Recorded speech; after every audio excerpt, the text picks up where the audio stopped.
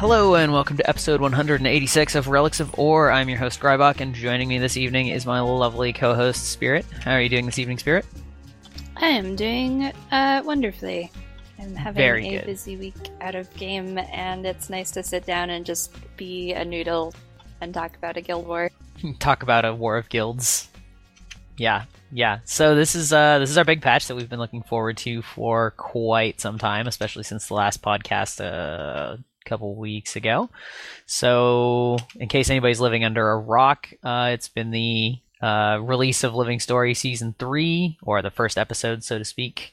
And I think by this time, everybody's probably at least played through the story. So, I mean, fair warning, there's going to be some story spoilers, but, there's not all that much to spoil. So I don't know when exactly we're going to get around to that. But I guess as we sort of predicted last time, there was a lot of stuff in this patch. Judging, we had sort of predicted that based on the previous seasonal patch, and yeah, there was a lot of stuff that got done, and we didn't really have any inclination of what any of it was going to be. So, is there anything you want to talk about first, right off the bat? Shall we just go for the very pinnacle quality of life change for this patch first? And that would be auto salvage. It is so beautiful. Like, I can't even form a full sentence. It's so good. Like, it is the greatest thing that this game has always needed, and my inventory thanks me. My cows thank me. Yeah, it's great, especially in conjunction with one of the infinite salvage tool bundles, one or both, which, now that I think about it, that probably is enough to prompt me to go and get one of those, silver salvage-o-matics? The better one? Yeah, I have the copper one, but I just never really felt it was that worth it to get the silver one. But, man, such savings of time. Yeah, I got both in a bundle a while ago. I didn't have either one, and they were both on sale in a bundle, and I was like, think I'll invest in that, and I am so glad I did. Yeah, it's so legit. Like, yeah, there's really nothing to say about it because everybody's seen it by now. If you haven't somehow seen it, you right-click on a salvage kit, and you can salvage all of any given rarity, rare or below /lower, which just makes bagception tolerable, which is impressive. So yeah, that's been great. Yeah, I'm just still so happy about that. Let's see, have there been any other major quality of life fixes this patch, or was it mostly centered around balance fixes and story and the new map? There were a handful of quality of life things that have already been so well integrated that I think I've forgotten them already. I know, me being a raider, one of the big ones is the /resign. Oh, that's right. Yeah, the /resign /GG also works. So if you're in a raid and something goes horribly, horribly wrong and you just want to reset it, you don't have to, gather your guildmates up and all stand on top of each other with time bombs anymore or whatever. You just type in the command, it uses your finisher on you, which is cool, another PvE use for your finishers, so you have sort of an incentive to work on those things if you want to look cool while you're dying in raid. Or buy a cool one. If it's, Pro tip, a lot of the old ones that used to be on the gem store are now on the trading post for 10 to 20 gold. So really, that is a good pro tip. Look into that, yeah. And you can also randomize your finisher if you want to be surprised every time. Yeah, indeed. That is a good one. Also, along that same vein, harkening back to Guild Wars 1, they also finally hooked up animations to a bunch of the / commands. I could not tell you a single one of them that they did it for, but in Guild Wars 1, there used to be a lot more / command emotes, and it was clear that they used the same underlying system between the two insofar as, or the database, because those commands actually responded differently than nonsense commands in Guild Wars 2. So there were ones that didn't have any animation hooked up to the emotes, but if you typed them in, would respond in your chat box the same way that typing in a valid emote would, whereas if you type in, garbage, it just says unknown command. So it knew that those were commands, there just wasn't anything on them. And they hooked up, I don't know if they hooked up all of them, but they hooked up quite a few of them. And all of them were things that NPCs could use. So sort of like the animation framework was already done. So anyway, that was nice to just see some of those come back. And it feels like this is a patch where the last one was sort of fixing a lot of things that were not quite finished right in Heart of Thorns, and this was fixing or cleaning up a lot of things that have been problems or just seem to have been overlooked since release. Yeah, I'd say that's accurate. Yeah, so all those things, little or big, are all appreciated. But yeah, so do you want to talk about the map or the story first? I mean, technically, if we did it in order, the map would be in the middle of the story. Sure. Yes. Okay. Well, why don't you, because you love Norn, why don't you talk about the start of the story, because that is, I do love Norn. Norn adjacent. Yes. So here is your extra warning that if you don't want anything spoiled in the story, we're going to talk about it now. And there's some Norns. Or there were some Norns. Because they're dead. Yes. It took me a while to catch on, and I was like, oh. Yeah, so in the middle of the Heart of Thorns story, we lost a character who has been central to the series since the beginning, and that was Air. And so finally, now that the main threat has been dealt with, we're in a position to mourn her, I guess. So there's the first instance is a memorial service. I was trying to think about what to say about it. I really liked the dialogue when we first walk in and you see Ritlock there, and he's telling the story of how Air killed someone. I don't remember who it is, but someone pointed out that it might have been an Edge of Destiny, which I did own at one point and was violently thrown into a pool by a friend of mine. So I haven't read it again. Yeah, I haven't read it in years now at this point.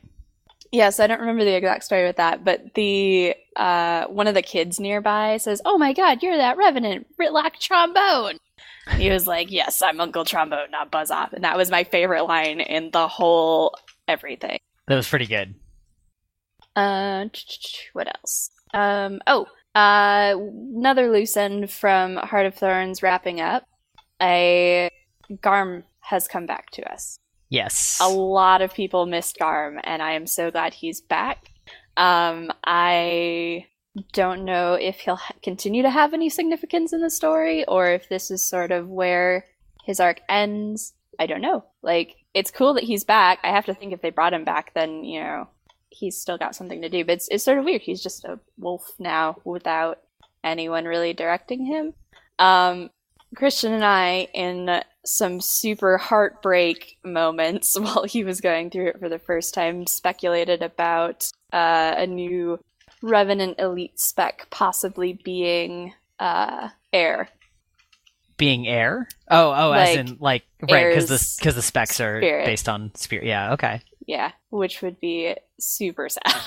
That would be sad, but really cool, because that would also tie in really well with how, at least for some of the professions, or the specializations, that is, they sort of tied them into the living story preceding it, where, Marjorie lost her sister and then sort of took up her greatsword, and then necromancers ended up with greatswords. And Bram was sort of taking after his mother, so to speak, sort of, who, being a ranger, used a bow, and, then you got dragon hunters who used bows. So that would be a really cool opportunity to tie that in with Bram and or possibly Garm in, if that were to be a thing somehow, which would be neat. We also speculated about Bram hasn't become a dragon hunter, I don't think, in the course of the story. He's taken Air's bow, but while Marjorie sort of picked up Belinda's greatsword and was using it, Brahm hasn't done that yet, and actually he was conspicuously absent in this story. Your character says he's off in the mountains working it off like Ram does.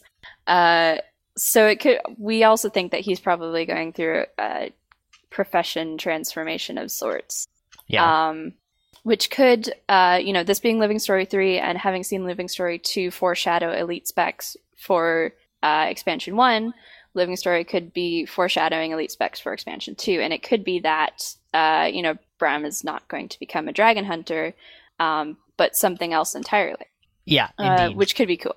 Also, we haven't seen in Guild Wars 2, but we have seen in Guild Wars 1, characters actually just change professions entirely, not just join and have an elite spec. Like they actually completely go.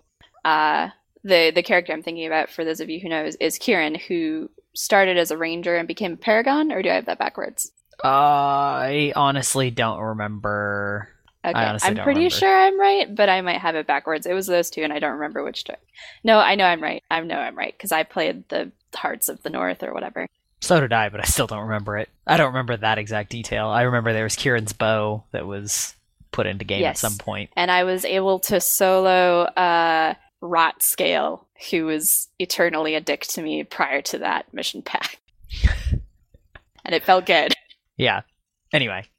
But yes, we've had precedent before of people full-on changing their professions before. But I have a feeling that if they were going to do that foreshadowing, that you had it right the first time, that they will do that more for a specialization, because it just fits so neatly, and I kind of doubt that we're going to get another extra profession. I think that 9 sort of rounded it off well, and so I think it would be more likely that they would just use it as a chance to sort of advertise / foreshadow the new specialization, if they do that at all. But it's cool when they do that. Yeah. I really liked the instance of the memorial. There were a lot of ways that you could sort of honor Air's memory, and you don't have to do all of them. I actually found 1 or 2 my second time playing through it that I had just completely missed the first time, which felt pretty cool.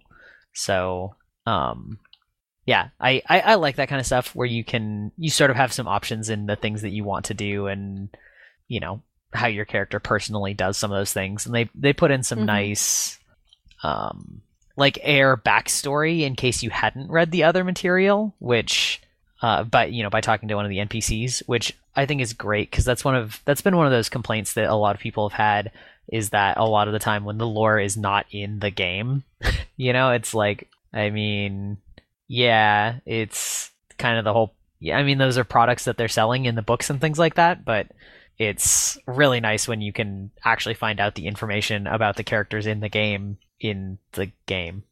So yeah, I thought that was good. So anyway, we go to the memorial, and then after that, do you talk to the general there? Oh no, you do the tiny instance. That's right. Yeah. You want to talk about that? Sure. So at the end of Air's memorial, after you've had a chance to talk to everyone there, there's a lot. It's a really dialogue heavy instance. But after you've had a chance to talk to everyone there, you get a letter from Timey directing you to Rada Novus via Rodasum. And at this point, we can see what all of the blog posts leading up to this release are talking about, where the Asura have in full found Rada Novus and are in the way that Asura do, like small children touching everything and just getting everywhere. That's and so it's true. Awful. Yeah, they're screwing up all the things, taking credit for all the things.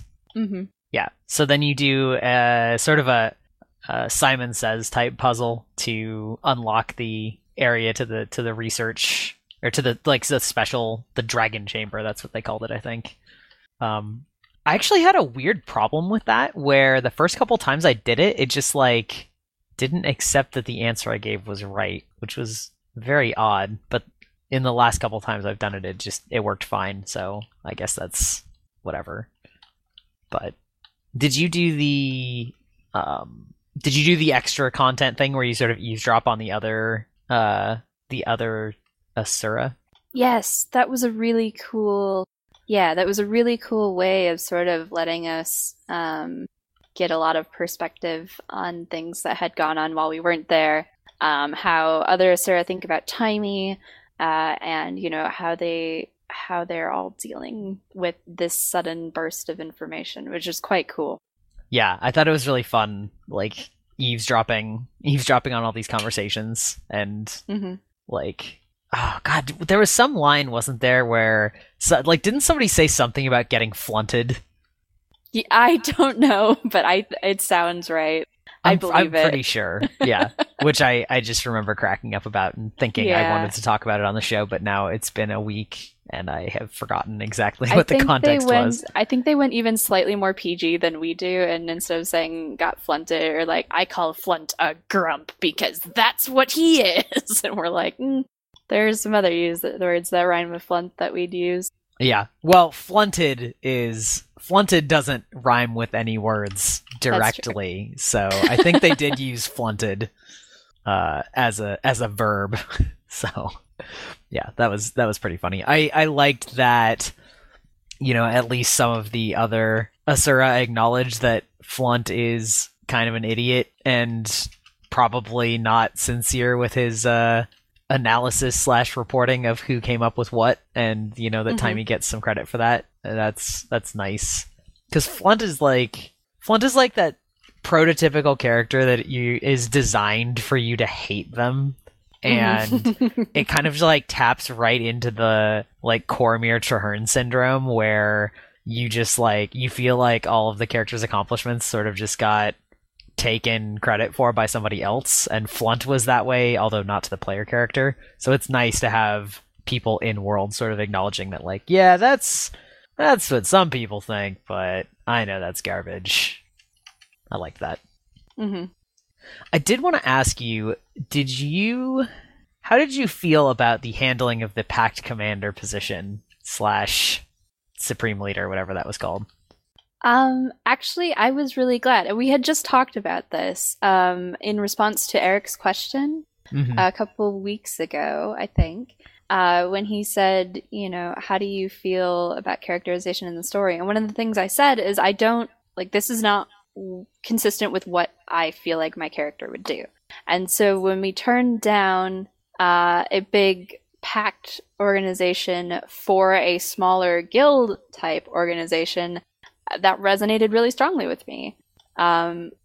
It would have been nice, I think, to have had the choice, or, at least some choice in how your character responded to it, but because it was pretty closely aligned with how I felt, it was better for me than I think it might have been for other people.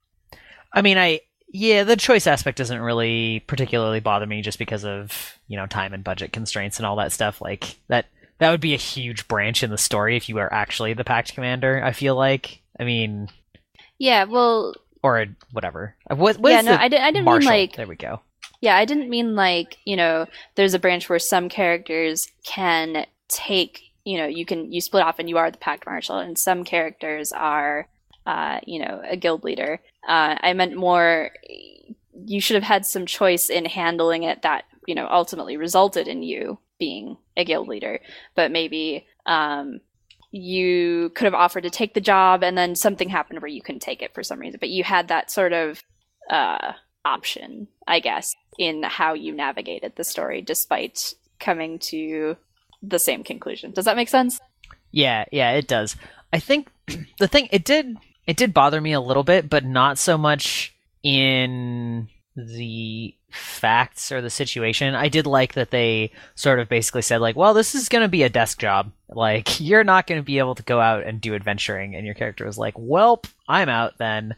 I thought that was a good way to handle it, especially because that sort of taps into that feeling of Traherne not actually being out there doing stuff. And so it's sort of like, well, no, in lore, that's when you're the Pact Marshal, you're the desk jockey. Like, you're the one telling people to go do things, but you don't get to go out and do those things, even if you want to. So I was okay with that, but it kind of bothered me because it didn't feel. It felt like General, what is it, Almora, the vigil leader. Like, I don't know, maybe I'm misremembering her character, but it felt like she was not the right character to be selling me on this. Like, I don't know how to quite put it exactly, but during the whole Vigil storyline, like the whole mood of the Vigil storyline is basically like, we're unfalteringly brave, and we will be the bastion against, the dark things in the night, and we are the front line, and we will take the fight to them. And it felt really weird to have the leader of the Vigil just be like, yeah, we can't risk you actually going out and fighting. Like, the content of what she said didn't bother me, but like the fact that it was her saying it did bother me. Like, it just felt really weird. I guess. And it was just Almora, wasn't it? It wasn't. It sort of occurred to me when you said she was the wrong character to be selling you on that. It's interesting that Almora has come to us instead of, your respective order leader. That could have been cool to bring back some of those that we haven't seen for a very long time. Yeah, I was going to ask you about that, because I was pretty sure that it was only her. But then again, I think both of my characters that did it were in the Vigil, but I'm not positive. But I think it is only her that comes and says it. That would have been a really good opportunity to have maybe all of them convince you, but sort of convince you in different ways. Or like, like if Almora was more of the lines that, oh yeah, the Pact Marshal is a desk jockey, and that's not what we're about. So like, you can, like, maybe if she encouraged you to, form your own guild and be out there doing stuff, and then maybe the Order of Whispers and or the Derman Priory sort of were more encouraging of that, and then sort of disappointedly accepted your resignation, would have been neat. But yeah, I don't know. It's probably a minor nitpick, but it just felt kind of weird coming from the leader of the Vigil to be like, yeah, you should totally be a desk jockey. Like, I don't know. Yeah. But I think that they handled it pretty well. Like, because that's something that we have been talking about, like you said, is how are they going to handle some of these, things like taking over the pact and such, because doing pactily ordering people around is not particularly compelling gameplay. So yeah. But anyway, so after that we get taken to the new map, which is an old map that doesn't really look like the old map at all, but for reasons. Which is Bloodstone Fen, which was a cool map in Guild Wars 1. Do you want to talk about the cutscene a little bit? Also, if it ties into raids that I haven't done. I'm not entirely sure how it ties into raids, but essentially, you at the end of the Rada Novus instance, you meet up with Kanak, who is in the jungle looking for Caudicus, who has apparently, quote unquote, left the Queen's protective custody recently, and so Anissa has sent him to track him down. And despite the fact that he has been asked to bring him back unharmed, except in dire circumstances, Kanak seems to be hoping for the dire circumstances, which I thought was quite good, or interesting on his part anyway. So Almora offers you a ride on the airship up to the thing, which is the cutscene, correct? Yes. Yeah. Okay. So as you're going you're heading north into the jungle with Almora on the airship, and there's a magical storm of sorts. And at the center of the magical storm, there's a huge explosion which radiates outward, and right as it's about to hit you, sort of, it implodes and goes all the way back in, and your ship is damaged, but for the large part, you're unharmed, which is cool. Yeah. It was a very awesome cutscene, I guess, though short. Yeah, it's that really cool, moving still picture almost type of animation.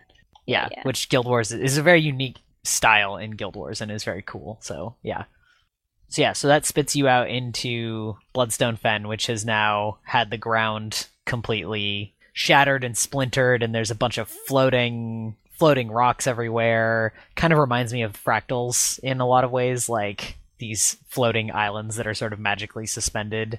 And there's all sorts of crazy updrafts and ley lines and crazy circular distortions in the air, which I'm going to ask, did you try and fly through those the first time you saw them? Yes. Because I totally like did. Rings. I went all like Star Fox, and I was like, I know how to play this, and I tried to fly through the rings because then I get a bonus, and I was incorrect, and also I was wrong again.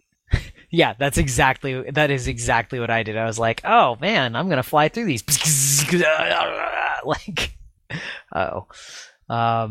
yeah, but which is funny. They really do look like checkpoints that you should fly through. But yeah, so it's a pretty cool map to fly around. It's very chaotic looking, and there's like a weird force field around the map. Yeah, it's very cool. Were you gonna say it's something? sort of I was trying to think of how to phrase what I wanted to say about it. It's sort of a very interesting way of having a zone border. Yeah. It, on one hand, makes Bloodstone Fen seem very isolated. Actually, I really want to talk about that. Remind me to come back to that. Okay. But on the other hand, fits in very well. Like it doesn't look jarring as a zone border. Like it looks almost, I don't want to say natural because nothing about that zone looks natural, but it fits very well. Yeah.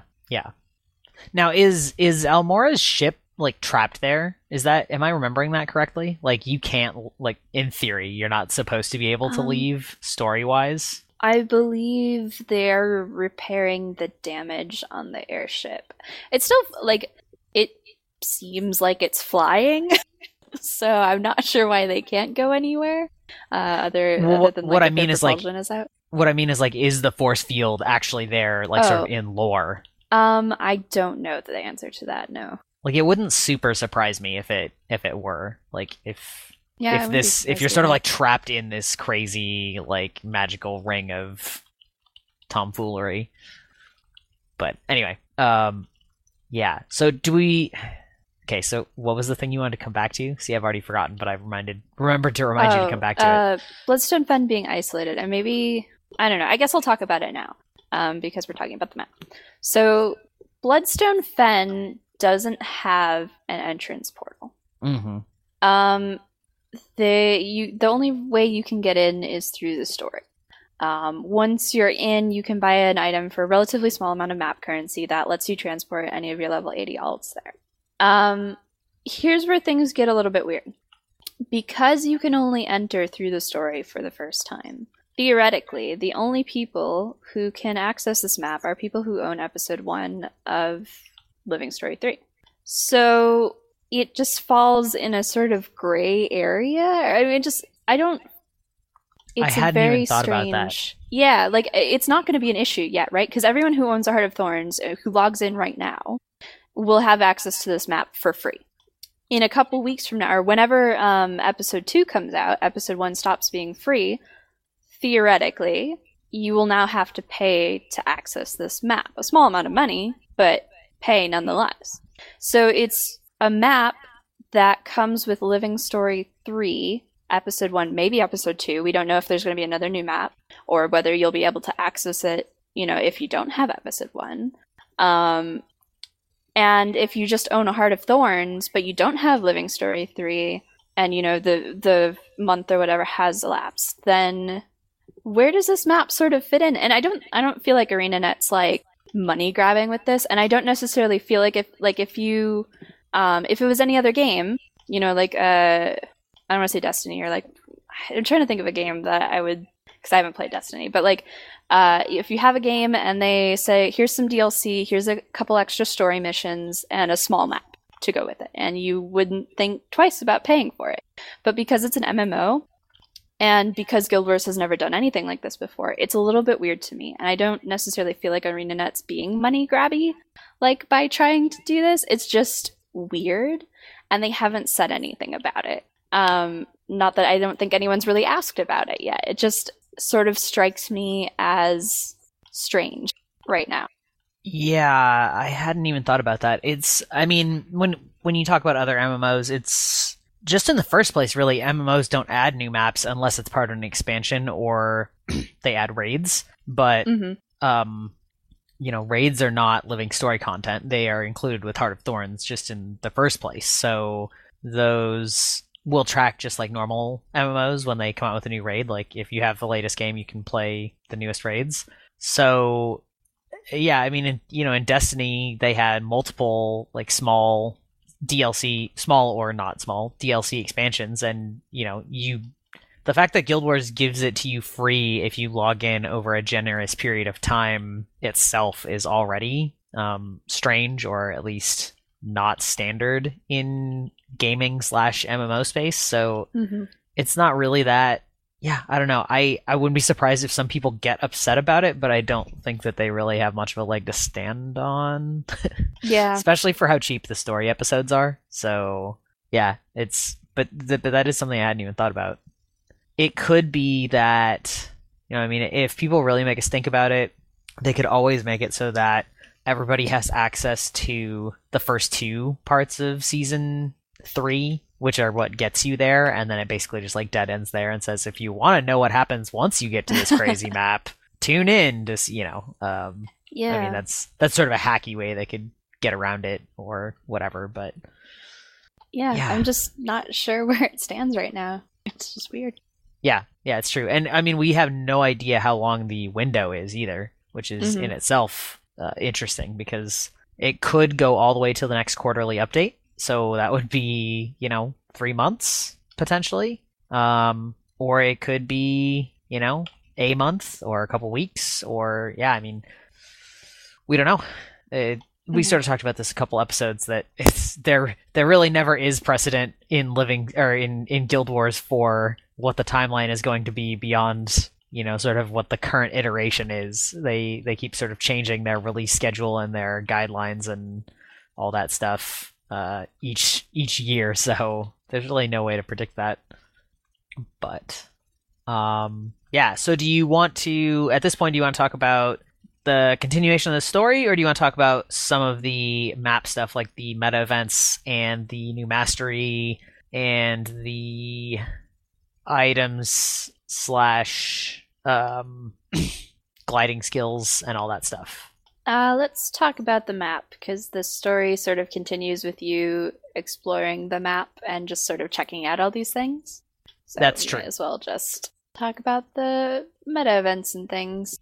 Yeah, so there's sort of 2 big events that happen on the map. There is cleansing the ghosts and then fighting Justicar Hablion, or the ghost of, which is a great Guild Wars 1 callback, because he was kind of a big deal in the Guild Wars 1 Crichton story arc, and that was pretty much this whole episode. Seeing references to Guild Wars 1 or seeing specific enemies from Guild Wars 1 felt really cool to me. So yeah, if you don't remember in Guild Wars, or you never knew in the first place, in Guild Wars 1, when you flee Ascalon and get past the Shiver Peaks, you come into Kryta, and you are welcomed by this dude in big sort of paladin-y armor named Justicar Hablion, and he is leading these other awesome-looking knight dudes and fighting a bunch of undead. And these knight dudes are the White Mantle, who by now you should know are the bad guys, but your characters didn't know that in Guild Wars 1. And he is...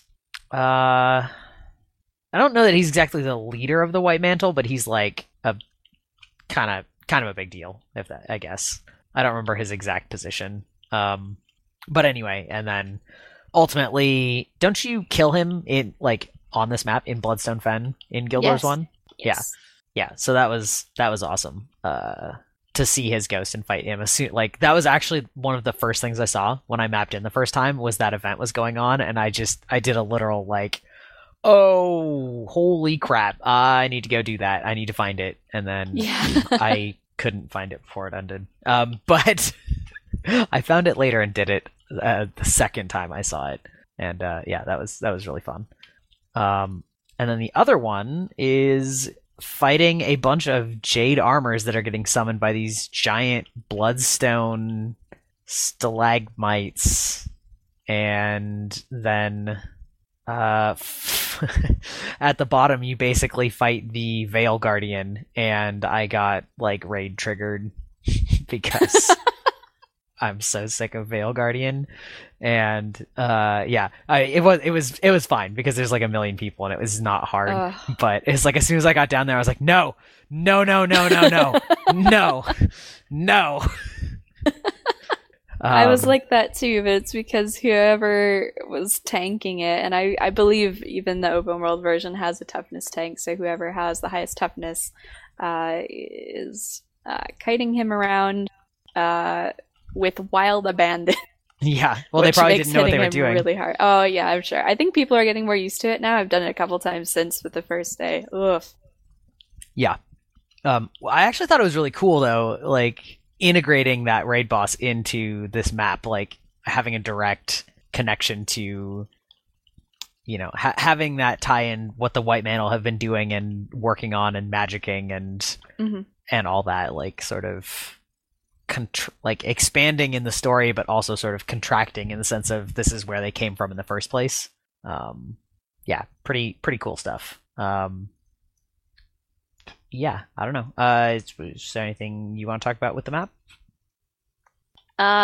It's cool that you can fly around to pick up all the little orbs, but it's really annoying that you have to get farther in your story before picking them up works. I mean, you only have to do it once across your whole account, but because I had to play in the map before I could finish that story, I had a bunch of stuff go to waste, and that was a little bit irritating. Yeah, that's true. Along a similar vein, this chapter introduces skills that you can use while gliding, but only in this map. I'm so sad. It's sad that we can only use them in this map, or something else. Yeah, because I want to use them elsewhere now. It would break everything, but I want to use them other places. Yeah, it's true. But I wanted to comment that do you find it weird that it's for a map currency and not a mastery point? Kind of. I think I'm not sure if it's sort of like a limitation of the system where, you know, if they made it for masteries that they'd have to make it available in every map because they can't limit masteries just to a specific map. Or I don't know, you know, if it's because they felt that there's already significant pressure on masteries as it is, where people are oftentimes complaining about not being able to get enough mastery points for whatever reason. If they didn't want to add sort of more pressure on those people to choose abilities. You know, I'm not really sure the reasoning behind it. I didn't really have a problem with it. It took me maybe 2 or 3 days to get it unlocked. I played for like an hour each evening in Bloodstone Fen. Now that we're talking about it, actually, because I was going to bring up whether it was because they wanted it to be limited to a certain map. That actually kind of ties into what we were talking about earlier. It's probably because they don't want masteries to be tied to living story progression. Like if you don't have this chapter, you can't train that mastery. Like, you know what I mean? I think they just probably don't want to go down that road, especially because what if they add some other gliding mastery in the future? Like, how would that work? Would it be its own mastery line, or would it be tacked on to the existing gliding line, or would it be... Yeah, I think they just probably didn't want to open up that whole can of worms, and since it is something that's only in that one map, I think that makes a lot of sense. But like you said, it doesn't really bother me either, just because, like you said, it just doesn't take that long to unlock them all, so, you know, it's not that big of a deal. On the note of... on the topic of the skills, have you noticed the achievement for using skill 5 into a ley line? Yes, many times over again. So I'm like, oh yeah, I can just boost myself and then I'll go into a ley line and then I won't have to... Yeah, I often mess that up. I'm getting better at it now that I've died a few times to it, but I think of it as a boost and I'm like, yeah, I'm going to boost myself into the ley line and then I die.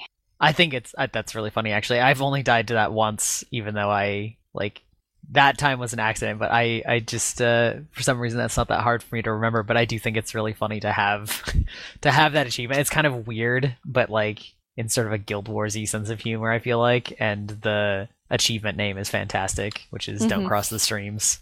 Yeah, no, it was quite cool. Did you hear the story behind it? I did not. I think I forget where I heard this now. I feel like it was on a guild chat or something, but I didn't watch guild chat, so I don't think it was that. I don't know where I heard it. But apparently, there was sort of a problem where they made it so, or like if you used a ley line into another ley line, it would launch you like into the ceiling of the map. So the simplest way to fix it was to sort of kill your player when you hit the stream. And so they just put an achievement for it, and they were like, hey, it's totally good. Yeah, just don't do that. Yeah. That's really funny. I'm pretty sure Ruby was tweeting about it having been blown into the ceiling multiple times.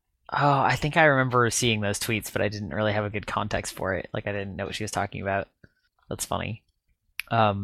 Also, I really actually like using those aerial skills against the Unbound Guardian, the boss at the end of the meta event, because they actually do quite a good amount of damage, especially if you're a primarily melee character, and there's 2 updrafts that you can use to just stay permanently in the air while you're bombarding him from above. So I don't know if that's actually good, but that's my easy way to do the meta event pro tip. Mm-hmm. Have you collected all of the journals? Yes, I have. I was just going to ask you about that. Yes, I did. I was able to find most of them on my own. I think I have 1 page left for each one when I finally turned to Delphi, which was cool because I got to discover a whole lot of stuff, on my own without feeling like I had to consult a guide for it. Mm-hmm. Much easier than the coins, for example. Yeah. Yeah, but yeah, encourage you to explore around the map. Mm-hmm. So I put all of them together, and then I sat down and I read all of the journals in order, which was quite cool to get. It sort of gives the perspective of things from the beginning of Guild Wars 2, 4 years ago, up until now. What the White Mantle have been doing from 3 different perspectives of 3 different people in different ranks in the White Mantle. Mm-hmm. So you get the perspective of sort of a researcher apprentice who got flunted. Yes, she very much so. A higher up who was pushing the limits of sort of the bloodstone and the magical properties of it. And then there's also a higher up who was much more about brute force and military might and the applications of it. And it's got a really cool introduction to, if you haven't raided, it talks about the backstory of Matthias and Zira, and actually, having raided, I didn't know any of that stuff. It's not like we learned that in raids, so we got some extra backstory on Matthias, which is very cool. He was being turned into a bloodstone weapon by these people. He was actually sort of tricked into it. Because he was holding inquisitions, I think, in not Justicar Bauer's ranks, and he didn't like that, so he convinced Matthias that the thing to do to please the unseen ones would be to infuse yourself with bloodstone, and then you'll become super powerful, and either you'll die, or I can make you into a weapon, and you can die killing other people, basically, which is very cool because. Now knowing that, the moment at which you find him in the raids is he's trying to infuse people and infuse himself with these bloodstone shards. So it's very cool to have that sort of context behind what I have seen, I guess. Yeah. I love that the achievement for getting all 3 of them is called a conspiracy of dunces. I did not notice that, but that's very cool. Yeah, at least I'm pretty sure that's what it's called. Also, as a reward, in addition to getting completed journals that you can read the lore at your leisure, you also get another way of consuming the let's see, what is it?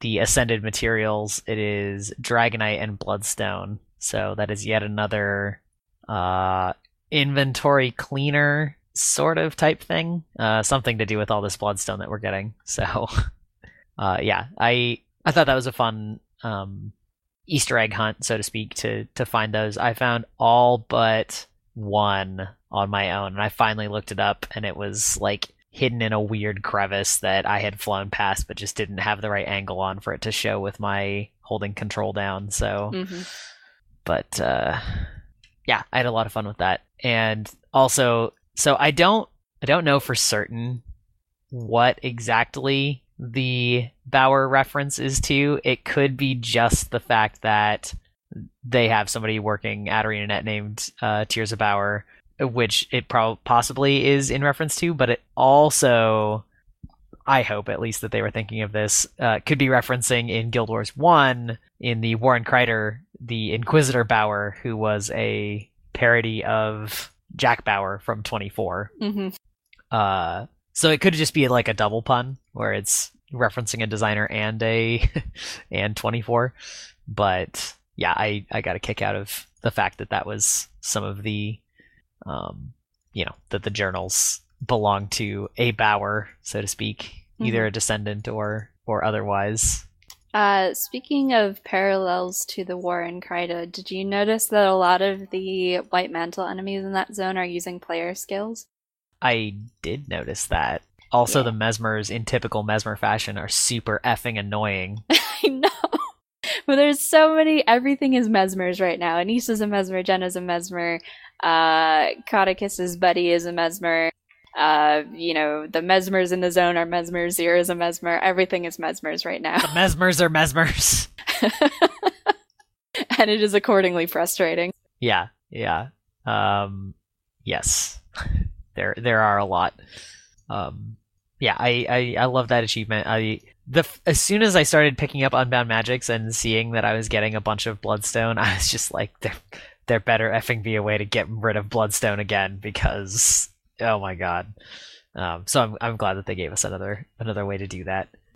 Have you been having problems, speaking of map events? I find those defeat the White Mantle Cleric events to be almost impossible to do in the timeline, or in the time, the first time check. Yeah, it depends. I have successfully completed it twice, I think, and I've failed probably 3 times more than that.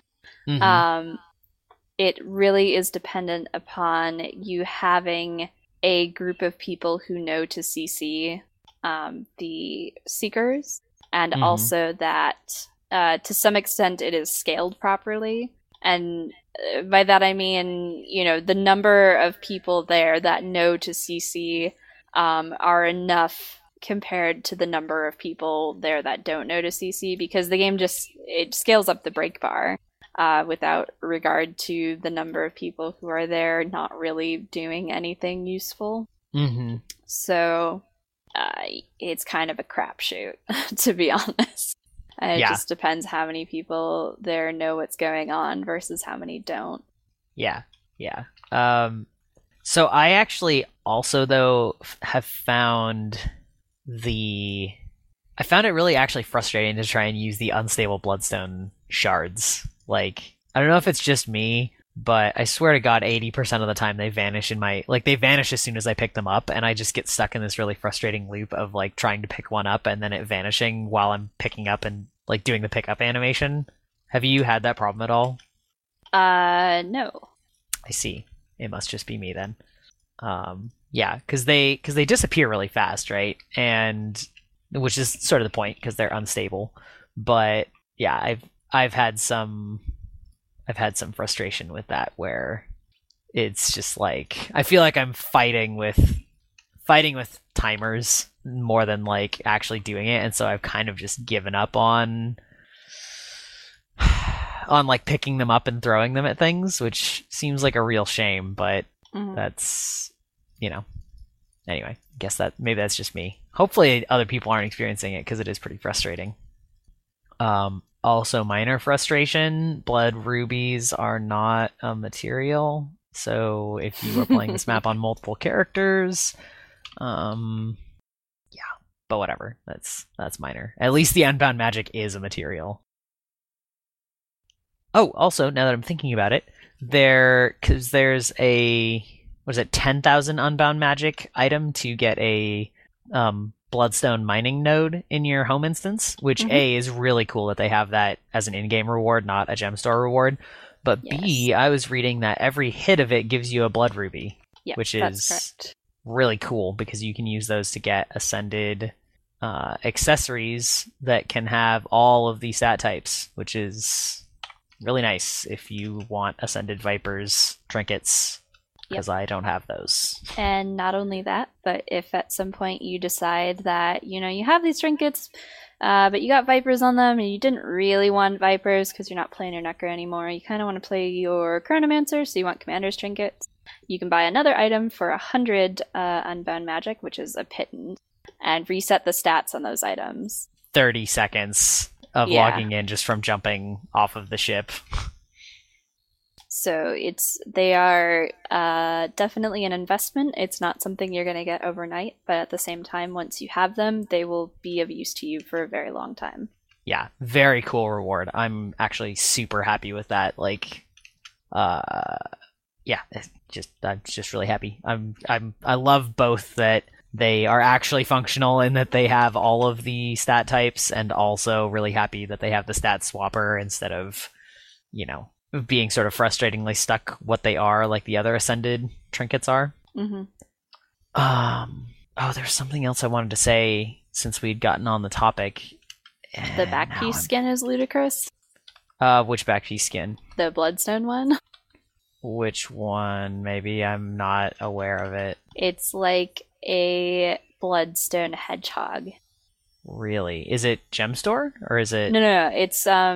It's from the zone. It's the same as those trinkets, but it's a back piece and it has a skin, which is like 5 Bloodstone crystals, sort of going down your back in a spine, like Stegosaurus style.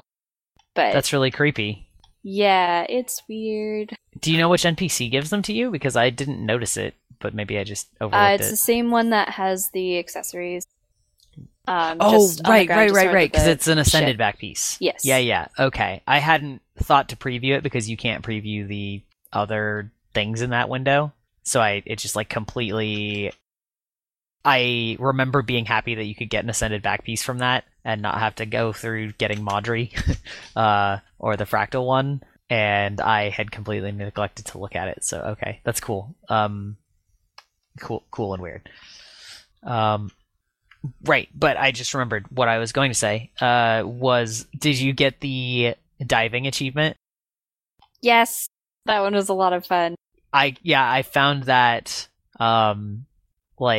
So I found the goggles while exploring, and I loved the breadcrumb that they put there of the unbound magic, because a lot of those jump-off achievements are actually super frustrating and annoying because they're like, you fall and at least in this one you can teleport up there, so it's not that big of a deal, but you have these long falls and then you fall to your death and then you have to do it all over again. And I just loved the little breadcrumb trail of the unbound magic on your way down to the point where you get the achievement. That was just extremely well done. I thought that was really cute. And also the fact that you didn't have to go up to the top over and over again to throw yourself off over and over again because it would portal you back to the top. Yeah, exactly. Yeah, it's awesome. After having suffered through the one in the Aether Blade ship and whatnot, that was a fun and carefree dive down the center of the map. Oh, wow. I just looked at that back piece. That's sure weird. I bet that'd look great on my Mesmer. Man, now I kind of want Bloodstone armor. That'd be crazy cool. Legendary armor, ? No, don't make me raid for Bloodstone armor. Nah, I'd be down for that being normal armor. Yeah, that'd be cool. I also wonder if, I feel like it probably will be if we will have a different currency for the next map, assuming that we get more maps. I kind of feel like we will, though, having Silver Waste and Dry Top both having had different currencies. It's kind of a weird sentence to say.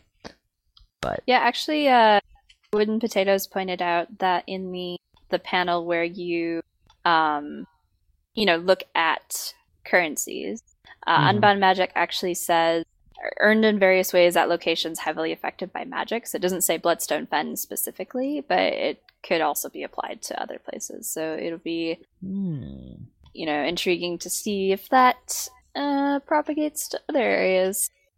Yeah, and it would be interesting too if they do that, if your glider skills will carry over to other Unbound Magic areas. I would kind of think that they would, because that's sort of the whole idea, is like you're using this unstable magic, and so if it spreads to other maps, or we find other maps with it, that you would, keep these skills, but who knows. Also, I wanted to say that I haven't checked the markets, but I really like that they've introduced more ways to get cloth, it seems like, from drops, with items that salvage into it. Mm-hmm. I've just been noticing I've been getting a lot of linen and things since this update, so pretty cool. Pretty cool. Yeah, I've been cycling all my Ascended mats into various legendaries at the moment, so everything has been absorbed into Chuka and Chumbawamba, which I am affectionately calling my half-made short bow currently. Yeah. So how's that coming? It's actually quite fun. The material sync at first wasn't as bad as I thought it was going to be, and then it sort of caught up later. But it was spread out much more evenly throughout the entire collection, which made it feel not nearly as bad. And it was sort of enjoyable, the things I was doing, where I have now gotten to the point where I am raising these tiger cubs, and I had to find a home for them. And once I had a home for them, I had to research what to feed them and what to give them to keep them entertained. So I had to make a leather ball and a sleeping pole and a scratching post and a gym for them to play with. And these things are actually now showing up in my instance where these 3 tiger cubs are. And I have an item that transports me there immediately. They all come to me when I whistle for them, which is super cute. And more importantly, for the next part of the collection, I can take them out and put them on my back. And I actually have to take them around Tyria and teach them different things. Like I had to do a bunch of world bosses to say, avoid dragons, avoid centaurs, avoid these dangerous things. And then I also had to do a couple jumping puzzles with them. I had to take them to Coddler's Cove to teach them how to care for people. And I have to teach them like lessons of friendship. And I had to take them hunting. Very, very cool. And just sort of implemented in a way that no other collection in the game is currently, and a lot of fun. And I'll always have this item where I can, put a little tiger cub on my back and have a run around. Also, more importantly for me, those tiger cubs can be used with tonics. So I can turn into a chair and then I'll just have a levitating tiger cub floating in the air. It's fantastic. This is a complete non sequitur, but I've sort of just been idly running around at Bloodstone Fen while we've been talking. Mm-hmm. And the vendor that has the Ascended items, I would bet you money that he is standing next to the entrance to the next map that we're going to get, because they've made this little camp down here, and there's this sort of concrete stone wall, and on the wall is what appears to be a doorway with a white mantle guy on it, and it's even got like the crack, or not the crack, but like the slit down the center where the door would open, and it's the same as the doors, at least I think, surrounding the Colosseum where Justicar Hablion is, mm-hmm. that you go through in the Living Story. And if you open your map, this building entrance looking thing is at the north end of the map, and if you zoom out, there is sort of a perfect rectangle spot directly north, which happens to be directly west of Salvation Pass, which just looks like it's perfect for a map. So I don't know if that's like, if anybody's really talked about that, but it sure looks cool. I sure hope that that's where we're going next. What is directly north of the west part of the zone is Stronghold of the Faithful. Oh, is that what's Stronghold of the Faithful? The third raid wing. Oh, directly north of that spot? Yeah. Aha, the place I've never been. Okay. Yeah, although it would be very cool to go there in a story capacity, so I wouldn't be surprised if we made a visit there if we use that door. Yeah. Yeah. Even if we don't, it's still cool to have that sort of internal map consistency. Mm-hmm. Yeah. Well, I was right. It does look perfect to have a map there. Yeah. Yeah. Okay. I'm kind of feeling like maybe we should just call it here because we're already over an hour and there's still lots of stuff to talk about, and we're not gonna come close to finishing talking about this patch. Unless there was anything else you specifically wanted to talk about this week. No, I think we can. I mean, I want to talk a little bit about raid balance, but I think it would probably be better to have that wait maybe another week, just because it's been a rough week for raiders. There was a game-wide bug where enemy positions were desyncing between the client and the game servers, and so we had things like teleporting enemies in raids. Which made them quite difficult to do this weekend, at the very least, difficult to get a good sense of how the balance changes have affected raids. I bet. Might give that another week to try some more things out. Although I think there's a couple interesting potential shifts, and I'm hoping to see those come into play more once people have had a longer period of time to check them out. Mm-hmm. Also, we didn't even touch on fractals. Oh my god, fractals! Oh yeah, we need to talk about that next week. Oh my god, fractals are so fun.